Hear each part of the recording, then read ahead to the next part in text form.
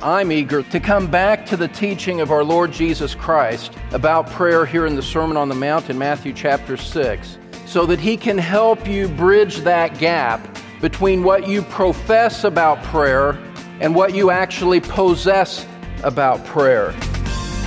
It's one thing to have head knowledge about the importance of prayer, but it's another to know in your heart that your love for the Lord compels you to pray. Hi, I'm Bill Wright.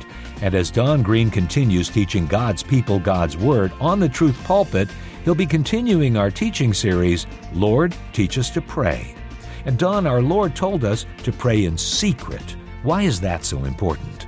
Well, Bill, the Lord's teaching is very strategic here, and it's very wise, because telling us to pray in secret guards us from praying with false motives. You see, my friend, when you pray in secret, men can't praise you for it. And when we pray in a way that only God can see, the Lord is pleased to hear and answer us. Thanks, Don. And friend, there's much more to learn from Matthew chapter 6 as our teacher continues unpacking the meaning of righteous prayer. Let's join Don now in the Truth Pulpit. Beloved, without any doubt, this passage in Matthew chapter 6 is a great gift from the Lord Jesus Christ to His disciples as He teaches us about prayer. Matthew chapter 6, beginning in verse 5. So if you would turn there with me. Jesus said this in the context of telling people not to practice their righteousness before men. This is a glorious passage that will absolutely transform your prayer life. I say that without fear of contradiction. Let me start by making two general but absolutely essential observations about this passage as we think about this whole matter of prayer in your life as a believer in Jesus Christ. First of all, and I alluded to this last time, Jesus says, look at the beginning of verse 5, He says, when you pray. That's all He says about it. It is very broad and general. Beloved, get this. This will liberate your conscience so much. Jesus assumes that you will pray, and from what we saw last time, the Bible demands that you pray.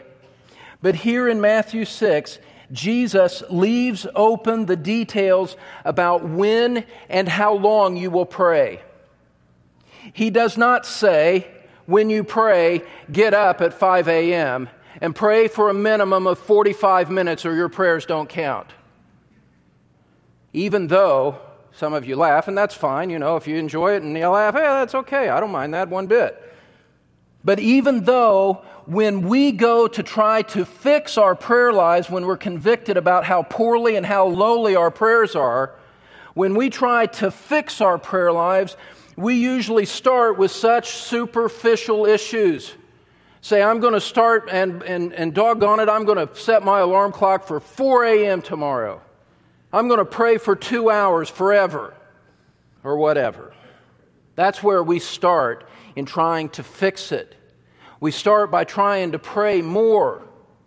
It's like the bad restaurant that brings you food, and you say, well, the food is bad, but at least there's plenty of it. If you're praying badly, praying more without some kind of fundamental change doesn't fix anything. And so, beloved, what I want you to see in this passage for your upbuilding and for your encouragement is that Jesus, when He teaches on prayer in this chapter, is not teaching you time management principles for a good prayer life. That's not what He's talking about at all. You have to put all of that stuff out of your mind so that you can receive this teaching that He has to find fertile soil in your life so that your heart will respond in the kind of prayer that we all want as believers in Christ. Forget about time management. It has nothing to do, it is not in this passage at all. Secondly, and by way of contrast, this is the flip side, this is the other side of that coin. What I want you to see in this passage, what I want you to go home and read again and meditate on until it sinks into your mind is this. When Jesus teaches His disciples to pray here in Matthew 6, 5 through 8, He grounds all of the motivation for you to pray in the character of God. He tells you to pray because, verse 6, your Father who sees what is done in secret will reward you. He tells you to pray in verse 8 because your Father in heaven knows what you need before you ask Him. He draws your attention to the great character of God, the great mercy, the great grace of God, the great omniscience, the great omnipresence of God, and says, this is why you pray. Beloved, that changes everything. That changes everything. You can either go to prayer with your stopwatch out and say, okay, I've got to get my time in because that's my duty, or you can honor God when you pray and say, I want to go to prayer because of who this great and gracious God is. And because He's promised to bless me, and I want His blessing, and I want to know Him, therefore I want to spend time with Him. Beloved, that changes everything.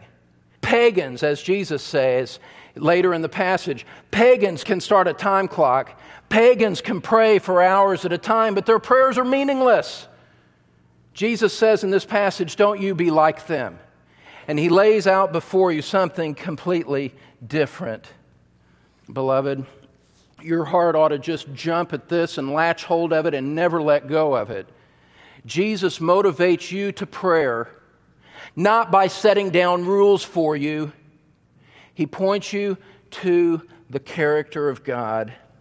That gracious, omniscient, omnipresent, omnipotent God will attract you to a kind of prayer that mere rules of personal discipline can never attain to. Beloved, rules do not generate passion in prayer. You can set up all of the rules that you want about how you're going to pray and when you're going to pray, but that's not going to make you passionate before the throne of God. The one thing that will make you passionate before the throne of God is recognizing the glory of His character and saying, I want that. I want you, Lord. You say you'll come and you'll bless me. You'll see me in secret. You'll hear my humble prayers. You'll receive them. You know me so well, and you'll reward me for that. People, get out of my way. It's time for me to pray. That's how your heart responds to it. Well, to help you along that road, that is just what we just said, is just kind of an overview to what we have to say today. I want to give you 2 points of self-examination to help you along that road that Jesus lays out here. There's 2 points, each with 2 subpoints. Okay? So just to help your notes, point number 1 is this. As you sit here and you take stock of your prayer life, and in the coming days you take stock of your prayer life before the living God, here's what you need to do. First of all, you need to examine why you pray. Examine why you pray. Oh, this is wonderful. I am so thankful to God for this passage. 2 subpoints under that. Examine why you pray. And the first question that you should ask yourself is, do you pray to please men? Do you pray to please men? Because that's where Jesus draws our attention here in verse 5. Look at it with me again. Jesus says, when you pray, you are not to be like the hypocrites, for they love to stand and pray in the synagogues and on the street corners, so that, with this purpose, they may be seen by men. Truly I say to you, they have their reward in full. Jesus says, don't be like the hypocrites. He says, don't be like these stage actors who put a mask on their face. That's where the term originally came from. A hypocrite is someone who hides his true identity and puts on a performance for his chosen audience. Jesus says, and he points to the Pharisees as he has been throughout this passage since chapter 5, verse 20. He points to the Pharisees and he says, look at them. He says, this praying man on the outside looks to be godly, but his private life is not consistent with the outward mask he puts on before men. He says, sure, when there's a crowd around, when he's out in the synagogue where the religious people gather, when he's out in the broad, spacious public streets and prayer time comes, he's right there puffing his chest out and saying, oh, dear God, I thank you that I'm not like so-and-so. These hypocrites would choose the public places to do their praying. Jesus says, giving the assessment of God on those kinds of people, God looks into their hearts and He sees their motives. Just like He looks into your heart and mine and sees our motives for everything that we do, Jesus says God's not fooled by that. That's a sham. He exposes their motives. He says they're only praying so that men will notice them. They want to look like they are praying so that they can get a response from those who are watching. But the reality of it is something that they couldn't care less about. When they get home alone, Jesus says they're not praying because they don't love God. When these men pray, Jesus says, they are only using God to get the approval of men. How abominable, how unthinkable is that? That someone would use the living God to advance their own selfish personal ends and to puff up their own pride. That's awful. That is absolutely awful. And think about it this way. Give you an illustration to help you see just how awful and abominable that is. Suppose there was a man that went out of his way to give public displays of affection to his wife when people were gathered around. When you're gathered around and he's all lovey-dovey and praising and singing the praises of his wife. But in private, that same man to his same wife privately ignores her, belittles her, or even beats her.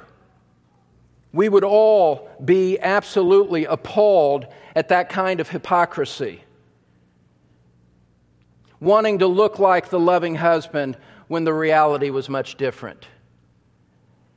Beloved, it is the same thing when men want the public reputation of being godly without the private reality. Jesus condemns all of that hypocrisy. And He says they have their reward in full. Look at the end of verse 5 with me. It says, truly I say to you, you can take this to the bank. They have their reward in full. Jesus says when men pray that way, when they pray to be noticed by others, they have all that they're going to get. You were seeking the notice of men, they noticed you, there's nothing left to do. God is not going to show His blessing on that kind of prayer. And beloved, we could expand it a little further. We could take this principle and tease it out just a little bit.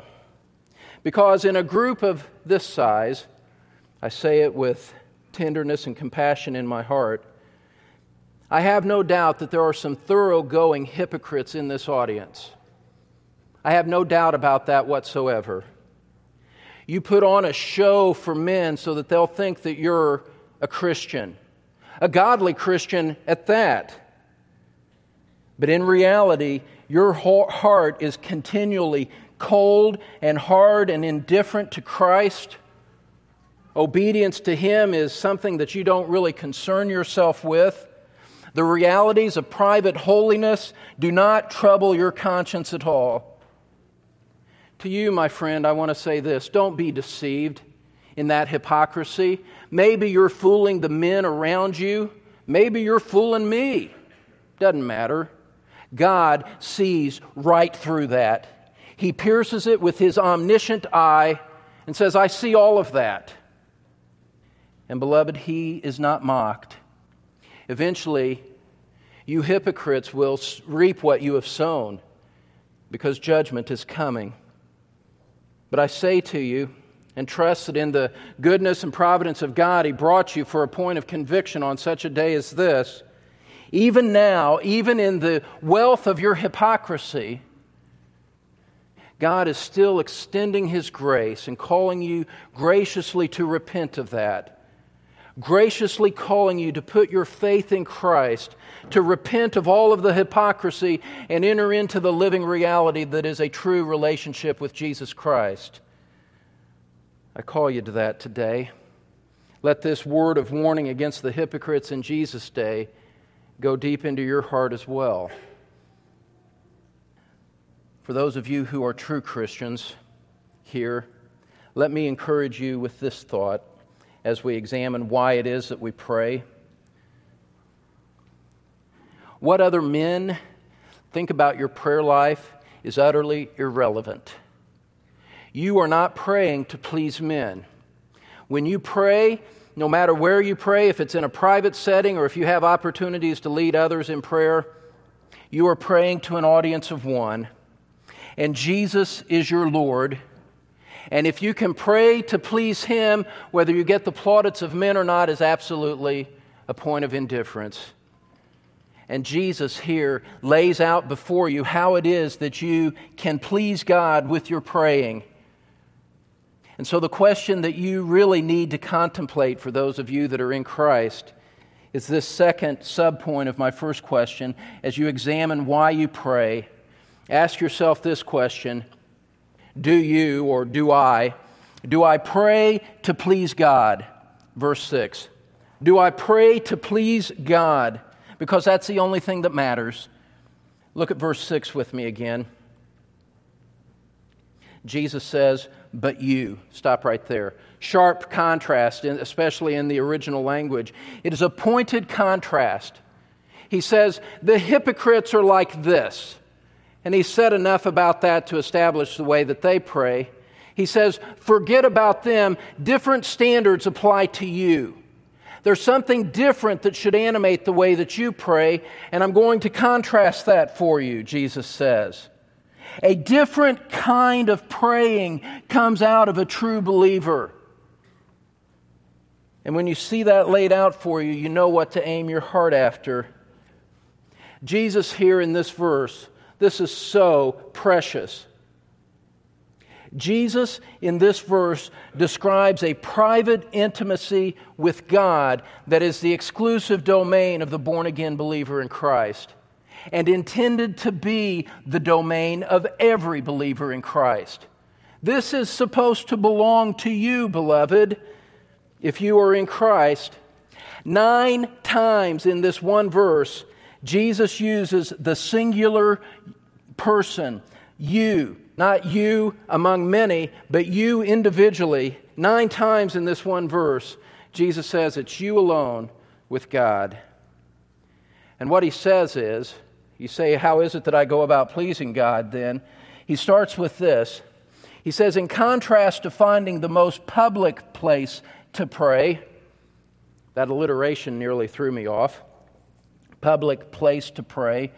In contrast to that, which maximizes your exposure before men, like the hypocrites do, Jesus says you go find the most private place that you can find to pray.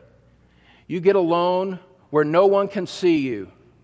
That place of solitude, the inner room that he describes, the closed door, is really speaking to a kind of solitude. If a family of 8 lives in a 1-room bedroom apartment, there's no place for a guy to go for that kind of solitude. So that's not the main thing that Jesus is saying. He's saying, seek solitude where you can pray in private. And he says, as you pray privately, as you go out of your way to make sure that men aren't watching you when you pray, let this thought motivate you and encourage you. Jesus says, God is there in His omnipresence, and He sees you in order to bless you. Look at the end of verse 6. He says, close your door, pray to your Father who is in secret. Pray in secret so that you put to death all of those ulterior motives of wanting men to see the way that you pray. Put that pride to death and pray in secret where only God sees, And he says, and your Father who sees what is done in secret will reward you. Beloved, this reality, this truth from the lips of our omniscient Lord, who is God incarnate himself, that reality and that promise should change the way that you pray. Because when you remember the character of your Father, his seeing omniscience, he sees me everywhere I go, that motivates me to holiness, but it also motivates me to encouragement. He sees me. He hasn't abandoned me. He hasn't forgotten me, even when I'm alone on my knees in prayer. He sees me. I trust him for that. When you see his fatherly love, his faithful willingness to bless, this is glorious, beloved. Think about this. Let it sink into your heart. When you go in private to God to pray, you have the direct promise of the Lord Jesus Christ, who says, your Father will see you and he will reward you. And so you run to prayer and you say, God, no one sees me here but you. But I am absolutely confident of your promise to bless. And I seek that now, and beloved, as these things sink into your mind, your heart will want his presence. You're not going to need an alarm clock to stimulate you to prayer so much as you have a heart 24 hours a day that is drawn to the great character of this God, wanting his holy presence, wanting his private presence, to enjoy the great intimacy that he bestows on those who are truly his children. So you have to examine why you pray. You settle in your heart that you are praying to please God, not men. And that reality turns prayer, get this, it turns prayer from a drudgery, from a duty that so many of you have felt over the years. This duty of, I need to pray more. I'm not praying enough. Let me get up. Let me get started. God, here. This reality sweeps all of that away and leaves you with the promise of the person of God as the reason that you pray, and turns it into a delight. A heart that reaches out to that and says, yes, that's what I want. Of course, God saved me to have fellowship with me. He saved me that I would enjoy this kind of intimate communion with him. Of course that's what I want. Of course I love his person. How could I not love the one who showed such great mercy on me at the cross of Jesus Christ? How could I not love and want to be with the one who says, I have all power, I see all things, and when you come to me alone, I will bless you, I will reward you. Beloved, you want that if you're a true believer. If that doesn't appeal to you at all, that's a sure sign that you need to examine yourself to see whether you're in the faith or not. But we have to clear away so much of the stuff that we've piled on over the years. All of the rules that we've tried to put on to make prayer effective, to get what we want out of prayer. You know what? I don't care if I get what I want out of prayer. If God answers my prayers differently than what I ask, I don't want him to change his perfect will to what my will is. That's why Jesus said, thy will be done, not mine. No. Maybe God grants me blessing. Maybe God answers according to what I ask. Maybe he says no and does something else. That is secondary, beloved. The primary thing is to enjoy the presence of this holy God who bids you to come. To seek him for his own worth, at his own bidding, at his own command. You start with the character of God to motivate you to pray. That's why you pray. What a great reminder that it's important to examine our true motive for prayer. Is it to please or impress people like the Pharisees did? Or is it to experience a time of private intimacy with our Heavenly Father, who loves us? And along those lines, on our next program, Pastor Don Green will continue examining righteous prayer from Matthew chapter 6. So join us for more of our current series titled Lord, Teach Us to Pray next time on the Truth Pulpit. But right now, here again is Don with a special invitation. I want to thank you for listening to the Truth Pulpit. Thank you for being a student of God's Word. You are the reason that we do these things. We want to bring God's Word to you in a way that makes it alive and applicable to you and brings you into a deeper knowledge of the Lord Jesus Christ. You know, if you've benefited from this broadcast, we just ask you to do a simple thing. Go to our webpage or go to our Facebook page. Look us up on Facebook and just drop us a little note, just a word that would let us know that you've appreciated today's broadcast or the other aspects of our ministry. We would love to hear from you. Thank you for listening to the Truth Pulpit. We are grateful to Christ for you. Thanks, Don. And friend, I'm Bill Wright, inviting you back next time for more, as Don Green teaches God's people God's Word from the Truth Pulpit.